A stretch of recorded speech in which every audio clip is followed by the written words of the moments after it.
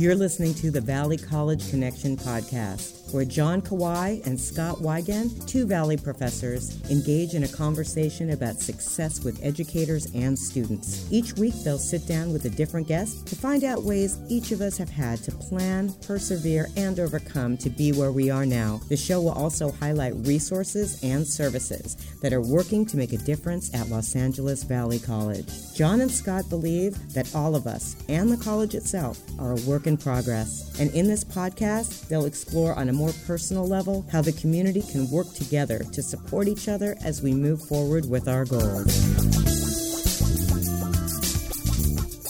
We are joined today by Dr. Elliot Coney, Black Scholars Counselor here at Los Angeles Valley College. Thank you so much for sitting down with us today, Elliot. Thank you so much for having me. We wanted to start off with just a little bit of background. If you could take some time to share with us, you know, the path, the journey that brought you here to Valley College. If you could take it back as far as you want, but you know, we'd love to hear a little bit more about your experience as a student. You know, what high school, your college experiences were like, your previous work experience. Again, sort of what brought you here to Valley. Thank you so much for having me again. So I am from Los Angeles, California, specifically South Central Los Angeles. Spent the majority of my compulsory education in the South Central area.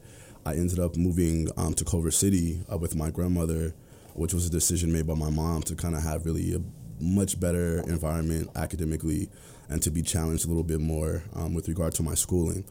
From there, I went to Palms Middle School as well as Palms Elementary, and then I did my last 4 years of high school at Hamilton High School.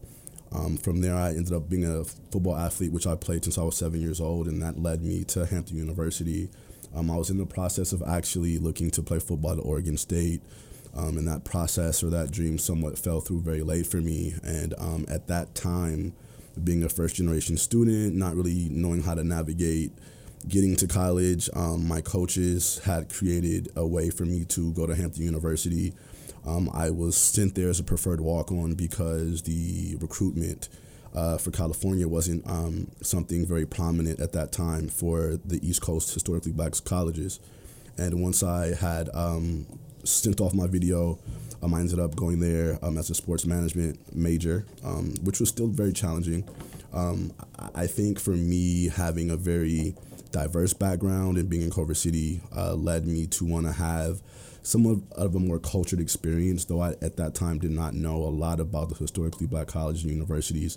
It was something that, looking back on my trajectory and my accomplishment, that was very pivotal and foundational in me being able to currently succeed in the way that I have. So I ended up playing football at Hampton. I did that for fully 5 years technically because I redshirted my first year. So I graduated from Hampton in 2005. Spent a little bit of time off working. My mother had gotten sick, so I had to return to Los Angeles and help with my special needs younger sister. And at that time, kind of really getting my first true taste of grown-up life. Post-graduate from Hampton University, I felt like I needed more education. And just the opportunities at that time, thinking that the doors would open up somewhat, and they did not. I know that I needed to kind of do something with my time, and that led me to USC. Where I got my master's in college administration and student affairs and really had a very transformative experience. It was very unique in the sense that growing up in South Central LA, I never really thought that I would have gotten into USC without potentially being an athlete. And to have that experience, looking back on where I came from and having USC be so close to my residence, and to get in academically was something that really showed me that, you know, I could, you know, really pursue academics at a very high level. And from there, after I completed my master's, I decided to write a thesis on African-American football athlete challenges at PWIs. And from that experience, I really gained additional confidence in being able to write and really looking at possibly pursuing further education. In between that time, I really began my academic higher education career. I worked periodically as a graduate assistant at USC, and that segued me into working with the admissions, School of Admissions there at USC, as well as working in the Center for Black Culture and Student Affairs, where I was supporting African-American students at USC. And that experience also transitioned toward me looking at online education. Well, Elliot, let me ask you some questions. Okay. Because that was a mouthful. And there's like 20 different questions I have. Thank you. I mean, it's pretty amazing. So let me ask you this. Let me roll it back to like Hampton University. Gotcha. What state's that in? So Hampton University is in Virginia. It's in Hampton, Virginia, which is a college town outside of the military service.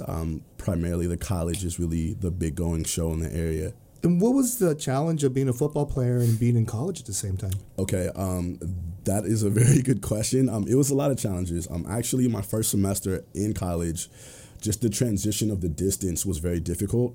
I think being on the other side of the country with minimal support was a challenge in itself.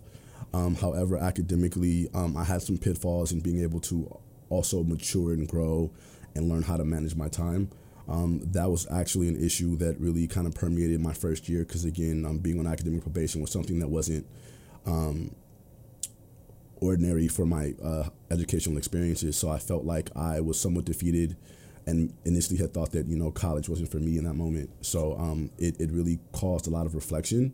And again, I really learned to get plugged into the system and really using all my resources on campus. So that was a very big challenge for me. So what were the resources that you felt were the most helpful when you were in Hampton?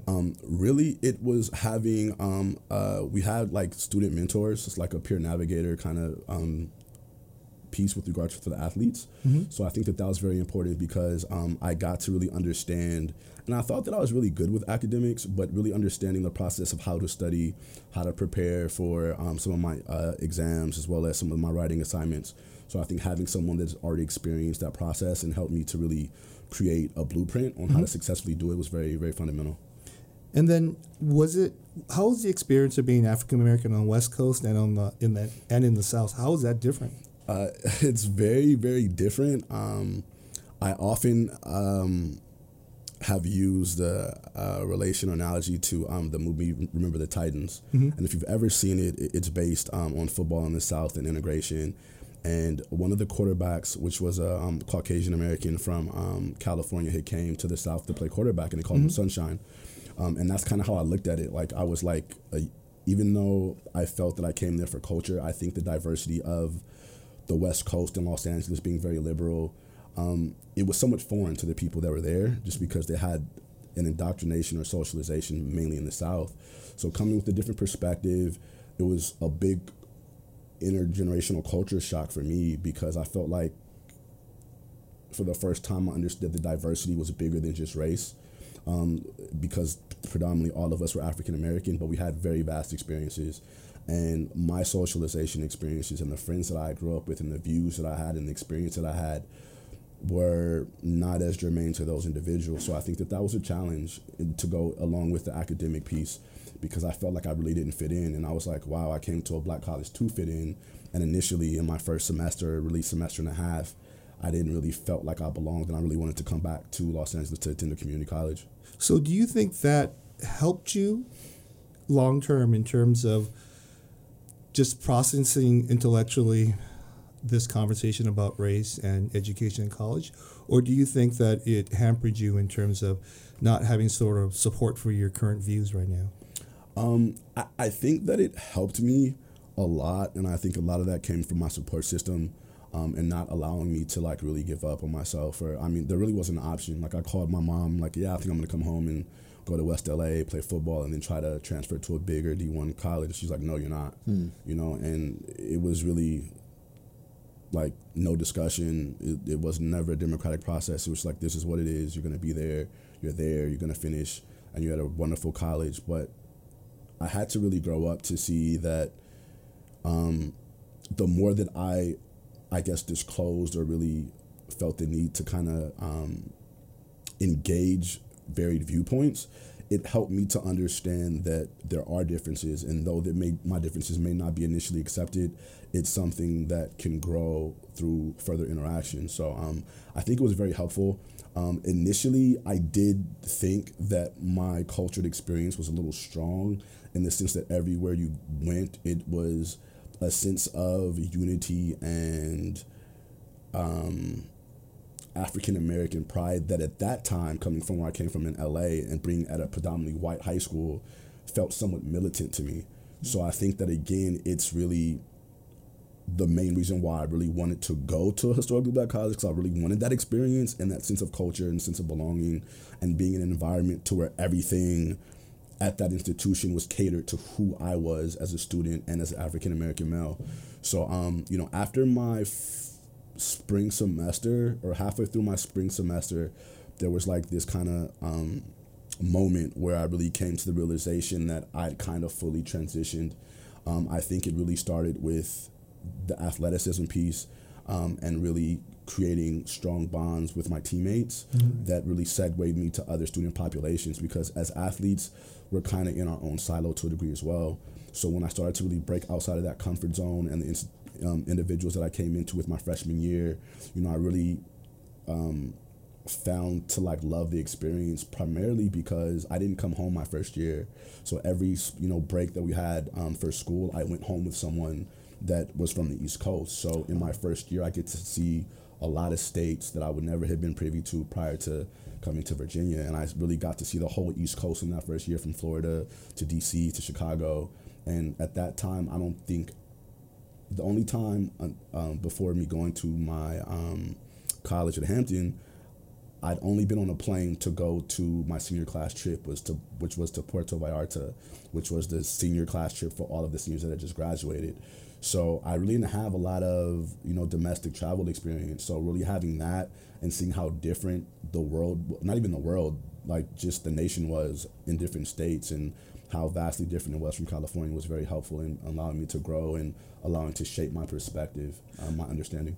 So do you think being a student athlete is a positive, or do you think that you would have had a different experience if you weren't on the football team and you were just there academically? Because I'm always sort of torn about the amount of work we give to student athletes, and does that help or does that harm? Do you have an opinion? So I do. I think for sure that the athletic experience and the football process, to a lot of degrees, was just a big support, because you went in to an accountability process where coaches were accountable for athletes, and then there were systems and infrastructure set up to ensure that you had additional support. And if I had been in a typical situation as a student and really trying to transition, depending on my level of help-seeking behavior, I may not have felt comfortable asking for help. But because I had this kind of Adwater family to some degree, to where we went in and it was okay to say you needed help in math or English, or you didn't know how to write, a 5-page essay, it was something that was very transformational for me. But I do also understand the limitations of athletes and the amount of work that we have with the demanding schedules that we have. But I think that the way that our schedules are set up, it's set to provide structure. So even if you are somewhat very unorganized, just the day-to-day functions of going to practice, waking up and having morning workouts, to watching film, to having, your whole day kind of prescribed, you naturally indoctrinate yourself to those elements in your everyday life, where you start to really wake up early, you start to get things done in the same fashion. So I think that it is very helpful. And if you look at, I can't really pull it offhand, but in a lot of settings in academic spaces, if you look at some of the minority success, a lot of times the athletes are achieving greater than traditional students of the same ethnicity. And I think a lot of that is because of that structure and because of the support systems that a lot of the athletes put in place. Now, that's different between a 4-year and a 2-year college, for sure. And I can't really speak that much to the 2-year experience, because I didn't really live that experience. But for me, being at a 4-year and having the resources that I had, it was definitely very important and very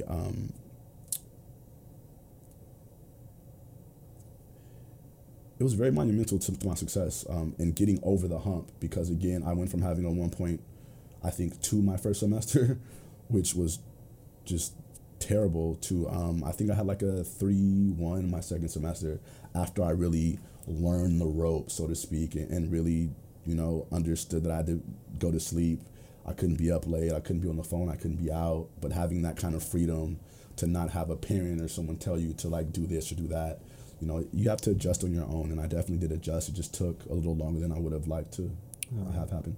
Okay, can I ask a question sort of about what you just described there? Mm-hmm. I'm curious, the help-seeking sort of behavior that students have in general, is there, with your experience as being a student athlete, is there, do you think, a culture within athletics that almost lends itself to student athletes being more inclined to ask for help, or at least to understand sort of the benefit of error analysis, you know, as perhaps a football team might, you know, be looking at film from the prior week and saying, okay, here's the things that we did wrong. Here's how we're going to do things differently this week. And then perhaps with the help of coaches and with the players, understanding that, hey, you didn't do this correctly, and the player asking, like, well, what do I need to do better? And sort of not letting the ego get in the way of those conversations. Do you think that sort of dynamic is there? Does that perhaps foster some of the success that we perhaps see with student athletes? And is there any sort of crossover of that to other academics? I would say to a large degree, if I had to just use my own personal experience and what I've seen throughout my tenure as an athlete and as someone that's been in this space, I would say yes, to a large degree. However, there's still a comfortability with coaches that still may not cross over in the academic setting. I just think every student comes to the collegiate experience or to the space with a bunch of different characteristics and experiences that largely shape what they see or what they perceive. And I think that in my experience of being in two different types of academic environments throughout elementary and middle school, and being in a predominantly Black, Hispanic environment for some of my educational schooling, and then being in a predominantly white environment, which was definitely a shock in itself for high school, but was very helpful. I do think that for me, it's just the lack of familiarity with individuals and maybe ascribing to some sort of perception that may permeate your culture about certain individuals, or the fact that, you know, being in a predominantly Black environment, we have teachers that we feel as though don't outright support us or don't understand us.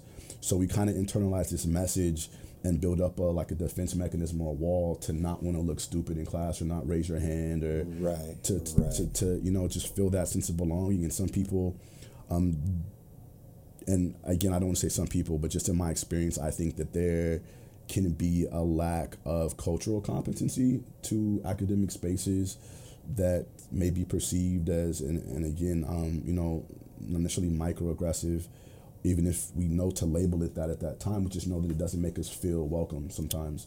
So I think that kind of limits our help-seeking behavior, as well as that kind of stereotype threat where if there's not a lot of me in a space, I don't want my incompetency or my lack of knowledge to represent everyone that looks like me. Sure. You know, or be the representative for a whole culture or a group of people. So I think that it's a lot of nuances to that experience. But for me, I would say that definitely if I didn't get the help in class, I knew I can go back to my coaches or my athletic student support staff and have them now navigate and advocate for me across these spaces if I couldn't or didn't feel comfortable doing it myself. Thank you for sharing that, you know, and I asked the question just context because it's something that I'm continually interested in with our work that we're doing with tutoring, and as we sort of look across the campus about just in general the challenges that we see with students asking for help, having help-seeking behaviors, skills, and then also just the sort of general feelings that people have about, you know, admitting that they've made mistakes and being able to sort of go back and analyze what they did wrong. Exactly. And understand that it's not something that's a reflection of who you are and what your ability is, but it's more a reflection of what your process is. And so I'm always sort of curious as to other experiences or cultures within a culture like athletics culture that perhaps we can try to figure out ways to help students and all of us really understand, you know, how to sort of get past, you know, sometimes the uncomfortable feeling of admitting that we don't know something and of asking for help. So sharing that is just provides more insight into that. Thank you. Let me ask this as an Asian teacher. I read the stats about men of color have a larger struggle with help-seeking behavior. Mm-hmm. What kind of signaling can I do as a teacher that makes men of color more comfortable asking questions in my class, seeking help in my class? Like, what kind of signaling can a teacher do you think, to make someone more comfortable? I think it's really simple, and I think that, building rapport and social intelligence is very important, and I think, the ability to listen and amplify is very important. Sometimes when we see something, I think it becomes a habit, and I've been in the classroom a little bit, a part of being a faculty member here, and as well as West LA, is that even me subconsciously sometimes, I think when we respond in a public setting, I think the way in which we respond to that space sometimes can amplify negatively for students if they don't know something.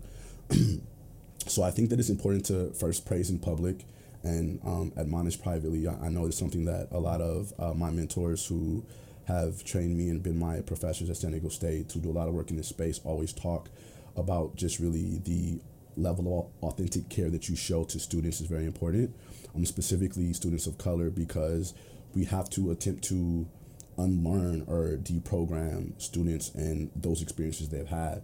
So, and I think that it's really easy. I just think some people authentically get it. And I think that another way is just to really be very intentional and proactive in knowing about who the student really is and knowing about their story, and trying to take time to really engage students outside of class, I think is also something that's very important. And I think that in the community college space specifically, it's something that is a major issue, because we have a lot of adjunct faculty that are three-way flyers and there are multiple campuses. So their ability to really to be present with students is something that is lacking. And you add in the fact that most of these students are largely commuter-based, it's hard to have them navigate the system. And now they're getting touched by so many hands. And each time they get this touch, they feel more and more disenfranchised. So I think it's just really simple. I mean, I think it's like really building a relationship and really how do you do that on a human level. And I think taking out that kind of dynamic and really understand that students, or creating kind of a learning environment to where we come from the paradigm that students have just as much to teach us as we have to teach them, and that they're an equal in these spaces. And I think that that's really where we can start personally and show that compassion to know that, I am definitely here to help you, not just to teach you, and it's not really my way that is the right way, it's our way. And having that kind of collective consensus in the classroom is very powerful to create safe spaces for students to thrive and to know that, this is a place of experimentation. It's okay to be wrong here. Right. Those are great strategies, and the way you sort of boil them down to say, that in a sense they're simple, but sometimes, I don't know, it's the simplest ideas that often are the most effective, but are for whatever reason are so challenging sometimes for people to implement. But why is that? I don't know. I think the hard thing is scale. Mm-hmm. I can be nice. Yes. Right? Well, I hope I'm nice. But the question is, how do we get 1,000 teachers on this campus to be nice? And maybe, it's not mean to interrupt you, but maybe what you just said, I hope I'm nice, that might be part of it too, is that a lot of this is sort of the unconscious ways in which we communicate with folks, is that it's not with, some sort of malignant intention that we're going into a situation, but it's just being unconscious about how we're communicating, what our body language is, the ways that we might, admonish a student thinking that it's humor when really it's perceived as something that's very problematic. And so it's almost the feedback loop sometimes it's missing for a lot of us to really understand, what our communication style is, whether it's effective or not effective, and then sort of using that to continually, I think, evolve our teaching styles. But I didn't mean to interrupt you. You're talking about at scale. How do we get it? How do we get 1,000 teachers to be this way? And that's always the part that I struggle with, because in my personal life, I always feel like you can't fix crazy, right? Like, how do we get, because all that stuff is not something you read from a book. It's something that comes from the heart, that you have to make this sort of emotional energy sort of transition. You have to change your habits of how you talk to people and just how you see people. Mm-hmm. It's been really sort of eye-opening to me that, when we talk about culture, I was not a great student when I was a kid. I was a C student, but being Asian, everyone expected me to go to college. My teachers, my counselors, there was not one person who said, who looked at me and said, you can't do this. It was an expectation. And as we've been talking to different professors and administrators, and a lot of times, it was really shocking to me just how often people looked at them and messaged to them that this thing that you want, it's really not for you. Right. You don't look the part of it. Exactly. And just to reiterate or to follow up to that statement, do we really need 1,000 teachers to really truly make a change? And I don't think that we do. I think that you're naturally going to have like curmudgeons and resistors and defiance. And something else that we talk about is there's this taxonomy that Dr. Harris and Dr. Wood talk about regularly in dealing with students of color. And it's really looking at the choir, which, we in this room seem to be, and there's other key stakeholders on our campus that are the choir. They really understand the literature, they understand their student populations, and they're trying to really raise this awareness and consciousness. And then you have the allies that kind of like are open to making that change, who may not know what to do, but have the willingness to implement or do whatever they do to learn the new strategies. And then you have people that resist because they don't like change, or because they don't know what to do, or they just really don't care about the population. And I think the biggest issue now is this concept of equity, right? It's really the connection to like socialism and really helping out someone that needs help. And I think that as a nation, and we're a smaller microcosm of that, I just think that people really don't understand the systemic issues that take place in our country that create these large disparity gaps. And I think because we're not in touch or maybe knowledgeable with that, or because of our own core beliefs or our familial beliefs, that permeates how we interact. And I think that on campuses, it's a representation of that too. I mean, the one thing that I can appreciate about this current administration is that we pulled the curtain off this kind of post-racial society where like colorblindness doesn't really exist or racism isn't really here. Now it's front and center, and we see in every imagery from how policies and systems work that there's a population that needs additional help. And this is supposed, specifically the community college, is supposed to be the greatest platform, the equalizer, where the majority of the disproportionate students go to attempt to get somewhere and to, gain some level of social mobility. But we're not seeing those outcomes. And that's not a system problem or an institutional problem, because I really hate when people throw on that institutional word, the institution, the college. We are the college. We're the people that make up the college. This is a space, but we make it run. And I think that the more of us that have this conversation, or to push this agenda in our own specific areas, we can make it happen. And we probably only need 30% of that 1,000 to really make a change. That made me think, as you were describing that concept of the tipping point. Mm-hmm. What is the tipping point? Gladwell, right? How many folks do we need in order to sort of really start to affect that type of change? And which, for our college, it's interesting in the sense that we did, through our equity initiative, offer the course, the Teaching Men of Color course, from Dr. Wood.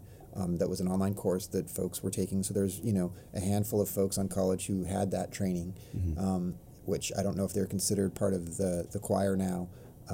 But as we continue to sort of find ways to engage faculty through professional development, through perhaps, mediums like this to have these conversations, hopefully that starts to move the tipping point, towards actually tipping. But I think maybe a piece of this too that I know you were just chatting about prior to us starting recording, Elliot, was and that Yannette was talking about was the real power of the student voice here, because I think the absence of that oftentimes is what makes this nameless and faceless. But having that student voice, that's something that within all of us, if we sort of have that understanding of empathy going into those conversations, then on an emotional level, this idea of being able to connect with our students and understanding the incredible power of our support and of our encouragement and of caring for people.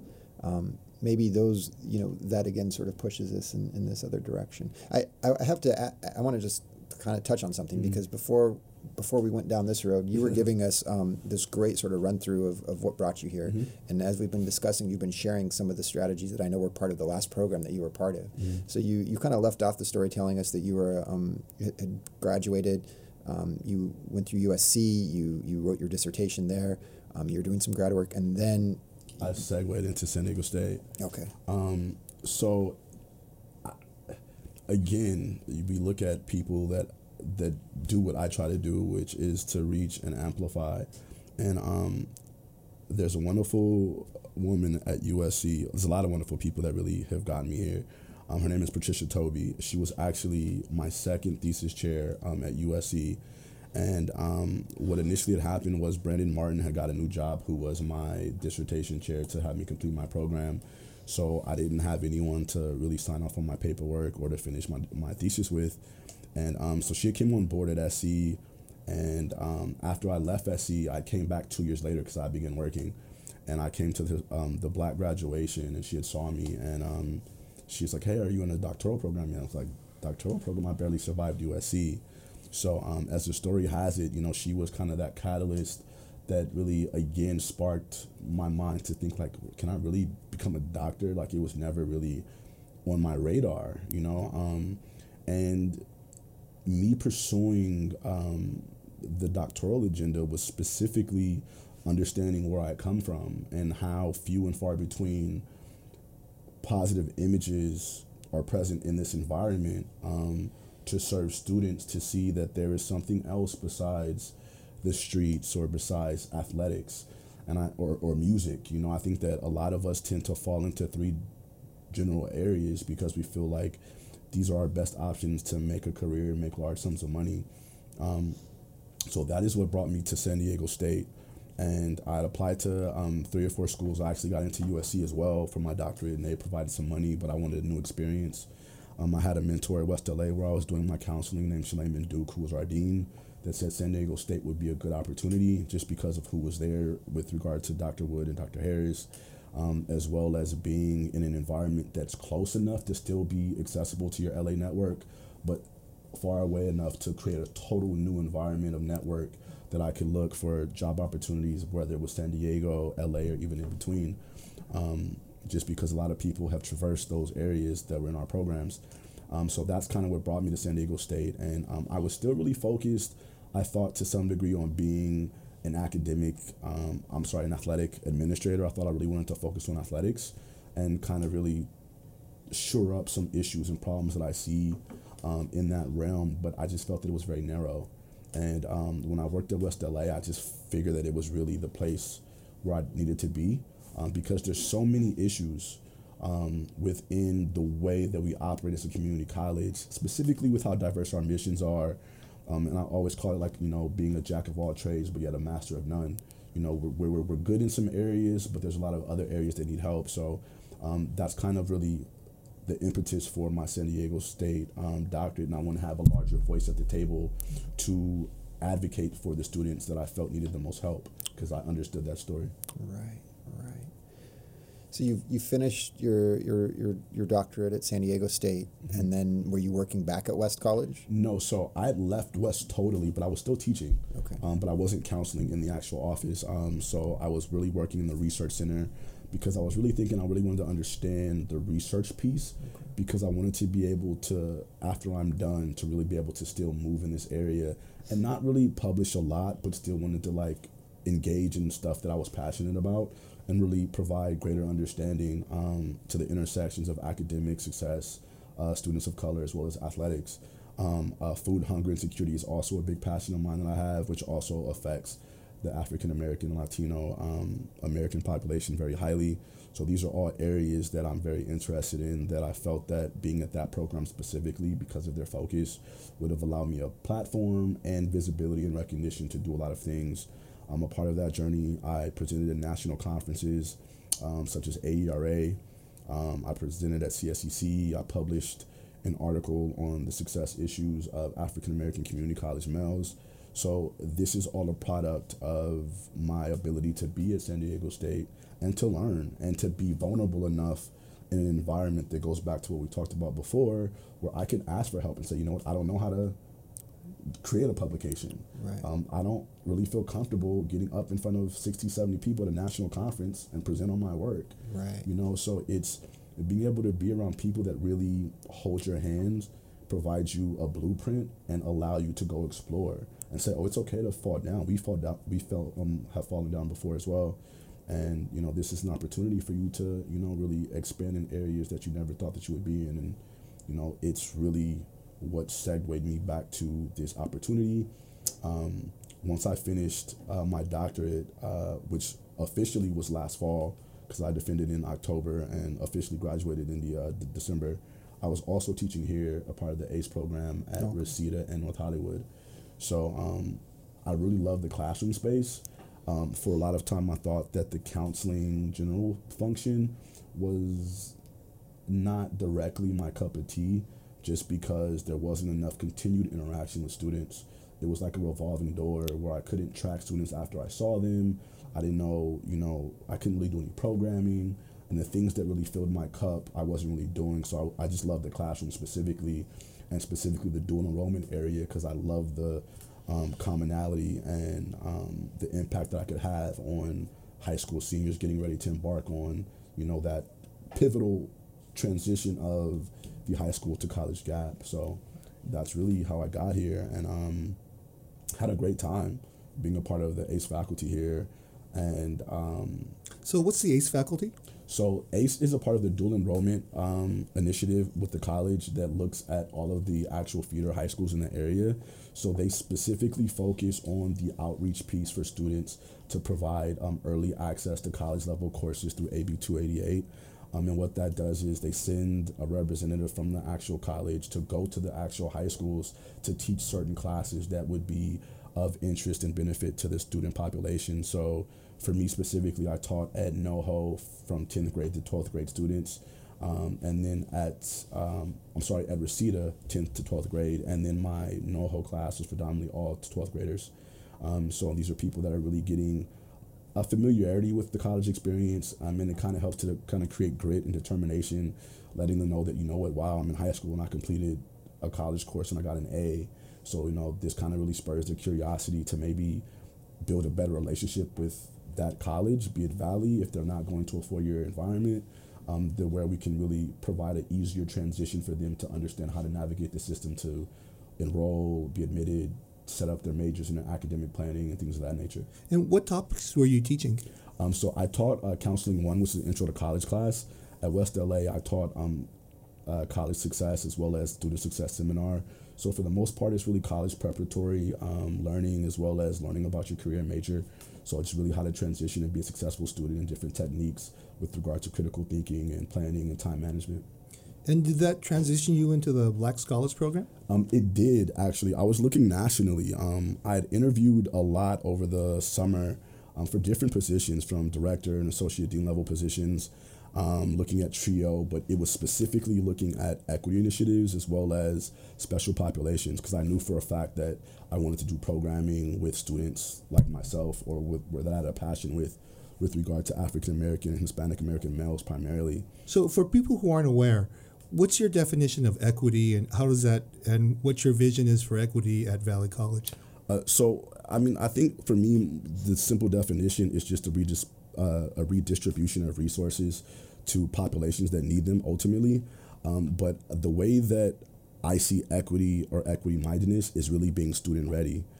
I think that we talk a lot of times, specifically, I'm sure Scott can relate from an academic standpoint in a resource center, that everyone has this like jargon or narrative about college readiness. Like, these students aren't college ready, but are we student ready? Right. How can we look at our systems and our policies to know that we have the best interest of every student population accounted for?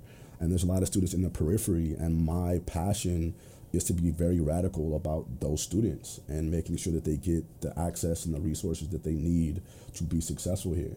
So if you had, let's say, a big budget, right? What do you think would be the most impactful things that we could add in the future? So if I had a big budget looking at specifically community colleges in general, I think that it would definitely be to expand the dual enrollment support. I think a lot of people talk about FTS and getting students here. Enrollment is down across California. And I think that a lot of that is because students are not really familiar with those areas, and really having a lot of peer mentoring and peer navigation, and really connecting transfer students back to the pipeline in different facets. And I think that once you look at that with regard to guided pathways and how we're looking to kind of facilitate easier transitions, I think we're moving in that direction. I think Promise is a good initiative. I think the AB 705 initiative to really look at how we can restructure developmental education is something that also I think is very important, because the majority of the populations that are disproportionately impacted languish in developmental education and never make it out. I don't know what the statistical number is, but I think 4% of students that start either 1 or 2 levels below college level English or math complete their intended goal. And then you look at the stop out remediation piece. And to add to that, I really think that cultural competency is very important. And I just think that we're not really doing that well anywhere. And it's really the accountability piece. Like, how can we be more accountable? How can we go into our divisional meetings and say, hey, look, these are our numbers. What are we doing for this population? So when you say we, who is included in that we? We is everyone. The classified professionals, who I think are the most important people on our campus. I think it's the administrators, it's the faculty, and it's also student accountability. I think students have to be accountable for the students as well. And that's one thing that we're trying to really be a part of with regard to the Black Scholars Movement, is really creating intercultural connections with other clubs and just really being accountable to help us all succeed, because a high tide raises all boats. And I believe that, getting the right people, from my transition in 2 months that I've been here, Scott has been very integral. Dr. Morris has been very important. Dean Pipkins, my boss, Yannette Martine, has been, helping me navigate, a lot of the landscape. And to his point with regard to the tipping point is, you have to find the people that are the boundary spanners that can walk into some of the more restricted areas of like the faculty union and the Senate and really advocate and really build those relationships that are necessary to push an agenda in the right direction. So for me, it's really looking at, moving beyond tokenism, because I think that schools are getting money, but how are we really allocating or applying that money to really rectify the situations at hand? And what is the decision making that's going into that process to make sure that, A, this is what the student populations or the people that are most affected by these decisions want, and if it's something that is of value to them. And, back to the student voice of college readiness, like, where on a campus can you really find the student voice in any decision-making process? I think that that's really where we need to move, is really trying to find a way to create larger amplification of student voices beyond, your stereotypical ASU or associate student body organization, because they don't really fully represent the student body. They're just a small portion of it, and they're doing a good job as student leaders, but it's a collective intentionality of understanding, as Scott once said, the identity of the campus, what is our agenda, what are our goals, and how can we move in that direction. And I hope to be a part of that. Well, I think that we have such an opportunity with you here on campus and being the face and the person behind the Black Scholars Program, that perhaps that's one space where we continue to amplify the student voice, because of the challenge that we've had before that always comes up. It's almost an excuse, right, for the community colleges, for Valley in particular, is that it's a commuter college. Mm-hmm. Like, people take their classes and then they go, and that they don't oftentimes have the time or the ability to stay and be involved in various extracurricular activities. And so that's something that, and then the evening students come and there's no services available, or very limited services available for those evening students. And so that question that you've raised, or that you've pointed out, this need to amplify the student voice, if we had more resources, or maybe it's not more resources, but it's redirecting the resources that we do have, as you said, to doing that. Right? I think that the problem is that you'll get students to come if what we provide to them gives them value. Amen to that. Right? So if we have something where it's efficient and they believe it's real, like you said, tokenism, mm-hmm. right? As soon as I go to a meeting, the first question I have is, will this change anything? And if it will, I'll come back, and if it won't, I won't, right? Amen to that. And if we can create these clear pathways of this will actually matter. I mean, the people who are engineering our program are students. who are not getting paid. You and I are here, we're not getting paid. Every person's being interviewed comes here not getting paid, right? But if you create a meaningful 1 hour, we have people lined up to come here, right? And if we can have those kind of experiences on the campus where we're not felt like, hey, let's play grown up for an hour, but it's meaningful and we'll listen and we'll actually change, we'll put money behind it, students will come. And I think that speaks to the sometimes lack of, but it's certainly there in some circles, the optimism that folks have in terms of believing what we're capable of doing. And so, the scholarship that's been done on hope is fascinating, and the real power, even as far as an indicator for academic achievement, some of that scholarship and research is highlighting that hope is critical. If we believe it, if we believe that we can have a tipping point, if that we can affect change, and that we're all working and moving in the same direction towards collaborating on something that's bigger than ourselves, then that is sort of I think the inspirational hope aspect. So like you said, John, like what we're doing right here, this is one sort of element of hope, and something that, I want to contribute to this because it's bigger than me, it's bigger than what we're doing, and hopefully it can affect some sort of change. Those are the things that I think pull people in. How do we create, Elliot, how do we create more of those? And maybe somewhat, if you share a little bit about what your plans are with some of the upcoming Black Scholars events, I think those are some of the answers that you've already provided. Thank you. So just to follow up again, and you're striking a lot of chords, and I like every time you speak, I feel something go off, and it's kind of funny because the one thing I always say when people ask you like that infamous question of what do you do, I'm a hope dealer. And like it's very funny because I actually got the terminology from the celebration that we had for Black History Heritage Week. The group that we had here from Oakland who went to my actual undergraduate college, it's one of their songs. It's called Hope Dealer. And they deal with elementary school students and really helping with the persistence issues there and the retention. And that's really what it is. It's providing hope. It's kind of really trying to eradicate hopelessness, and it's a very pervasive reality for students. Because when they come into my office, some of it is academic counseling, but a lot of it is just like really letting them know that they can truly do what they intend to do. And I'm a physical example of like really one option of what that looks like.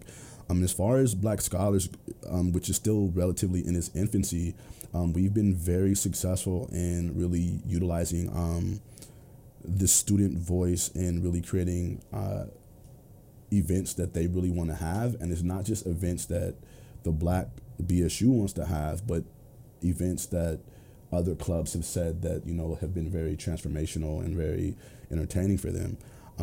However, we still also want to keep it co-curricular as well as academic. So what we've really rolled out for this semester is looking at Woke Wednesdays, which is like an elevated consciousness around multicultural issues. That is not only Black issues, but it's things that kind of intersect us all. Things like microaggressions that we experience, things such as masculinity and feminism, which are really at the forefront or emerging issues socially, looking at stereotype threat and imposter syndrome. And I talk about that all the time. Like I have students in my office that have 3.7 GPAs and feel like, they're not accomplished. And I'm like, I didn't have that. I'm a doctor. I don't think I've ever had a 3.7 in a semester ever, yet alone a cumulative. And look at where I'm at. It's possible if you really just believe. And I think that is something that's very structured. So we're in concert with Scott and his department, as well as rolling out the discussion pieces for Woke Wednesdays. And we're doing the open mics every first and third Wednesday of the month for the remainder of the semester. We have some other items on our to-do list that we're still working with. BSU is actually having a meeting right now, then going over some of these elements. Mainly we're looking at, again, back to the food and hunger insecurity. We want to have a campus-wide food drive. We have a food pantry that we got a grant for, and the great work that Emily Mutunda and Elliott are doing with CalWorks and Helping Hands. So I just really want to support, this movement and really bring more awareness to how pervasive it is on campus. Because we actually had a study done that showed us that 50% of our student population at Valley specifically said that they were very or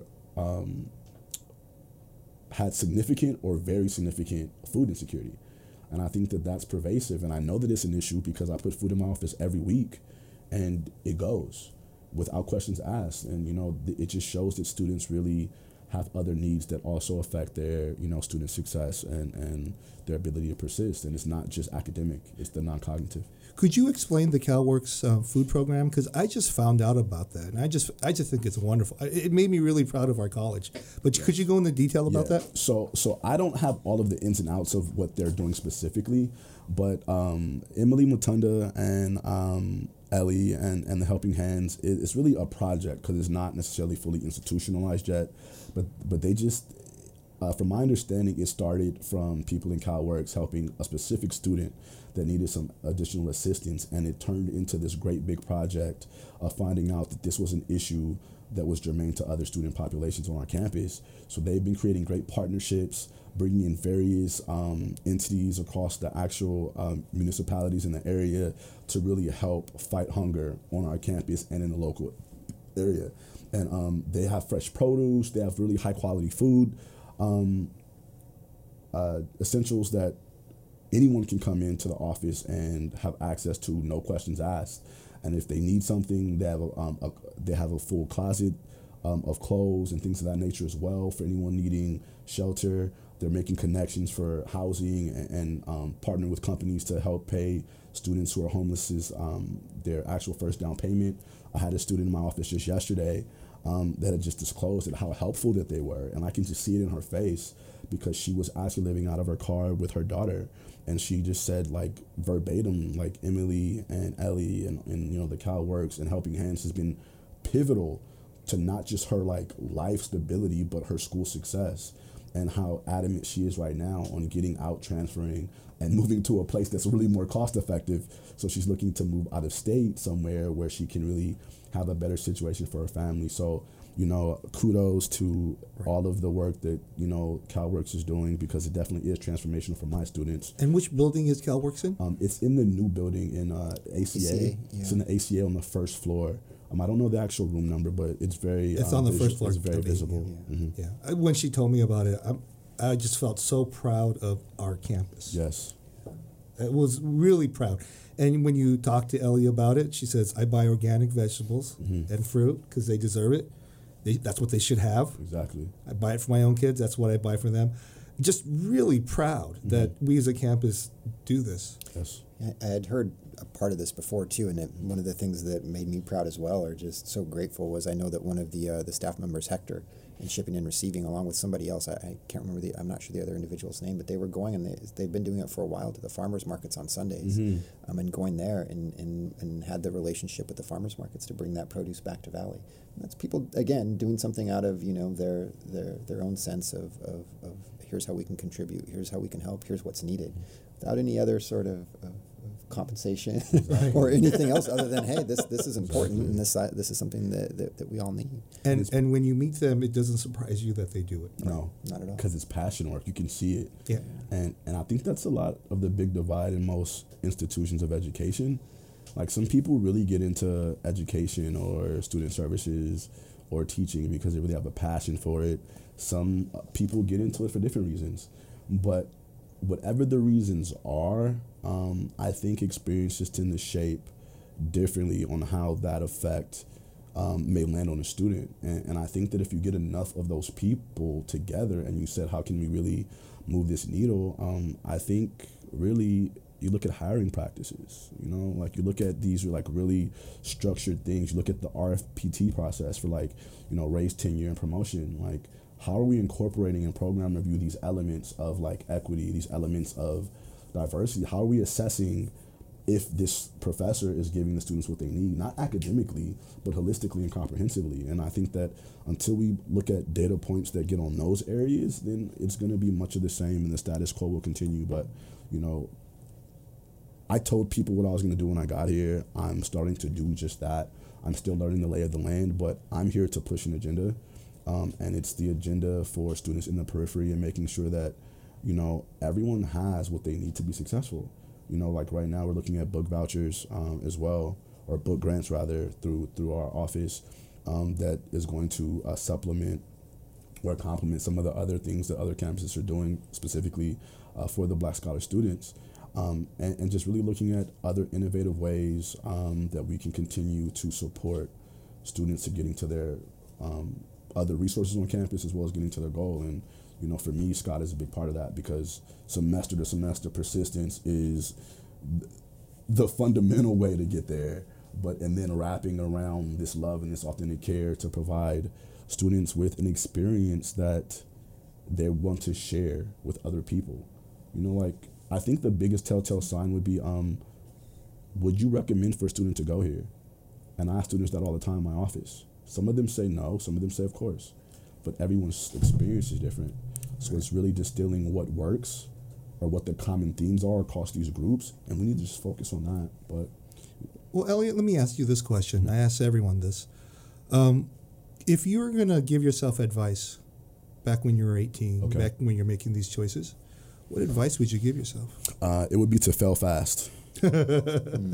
I think the biggest thing that I've learned in my life, in my short years, in all this expensive education I've had, is that I don't know anything. And the more you learn, the more that I realize how much I don't know. And there's nothing wrong with that. But, whatever you want to do or accomplish, it's better to leap on blind faith at a young age than when you get older, before you start to have a family, before you have to live for other individuals. And I think that would be the biggest thing. And, never underestimate the power of a single voice and a collective group. Because I do definitely think that we've seen in the last couple of years that, there's strength in numbers. I think the greatest accomplishment that I've seen in probably my 36 years of life just happened this past weekend with the students marching for their rights with regard to gun reform, and just the level of young people that really can provide an archetype and model for our politicians to understand what real true leadership and influence looks like. And that's just really what it is don't be afraid, fail fast, and learn from it. Make your tweaks here and there, and then continue to move forward. Because no matter what's in front of you, you can get through anything if you really gut it out and really follow your passion and follow your plan. Elliot, how can students find you? What's the best way for them to contact you moving forward? Okay, so and I also want to take the time to make a special shout out to the STEM department here.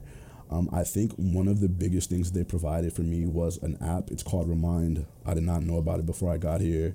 It has been hands down the most transformational communication system that I've been able to have. I have about roughly 60 to 65 students on the application, and I can communicate with them in a group announcement, group messages, so anything that's going on campus, I keep them in the loop with regard to that. My office is located in the Student Services building, room 209 in the Mosaic Center, which is right above the admissions office. My email address is Coney, Coneye @lavc.edu. And the benefit of my office is that you can walk in, and I'm very accessible Monday through Wednesday. I'm hearing that maybe in the summer or starting the new year that may change. I may be here 5 days a week. So if that happens, that will be additional benefit for students. And we're just keeping the train moving in the right direction and providing awareness and engagement for students that want that and need it to be successful, not just at LAVC, but moving forward to their next destination, whether it be transfer or certificate or completion. Well, Elliot, we can't thank you enough for coming in this afternoon and sharing with us your backstory, sort of what brought you to Valley, and then sharing with us too your insight and your expertise in terms of sort of looking at the landscape here at Valley and thinking through what's going to have the most impact on students and faculty. Thank you so much for the work that you're doing with Black Scholars. Thank you. Thank you so much for having me. Thank you for the work that you guys are all doing. And I think that this is a very great platform to create dialogue. And at the very least, I think that this should be also something included in, the professional development piece, is really distilling the common themes and creating something with that. And I think you guys are definitely onto something with this broadcast. So thank you for having me. Thank you, Elliot.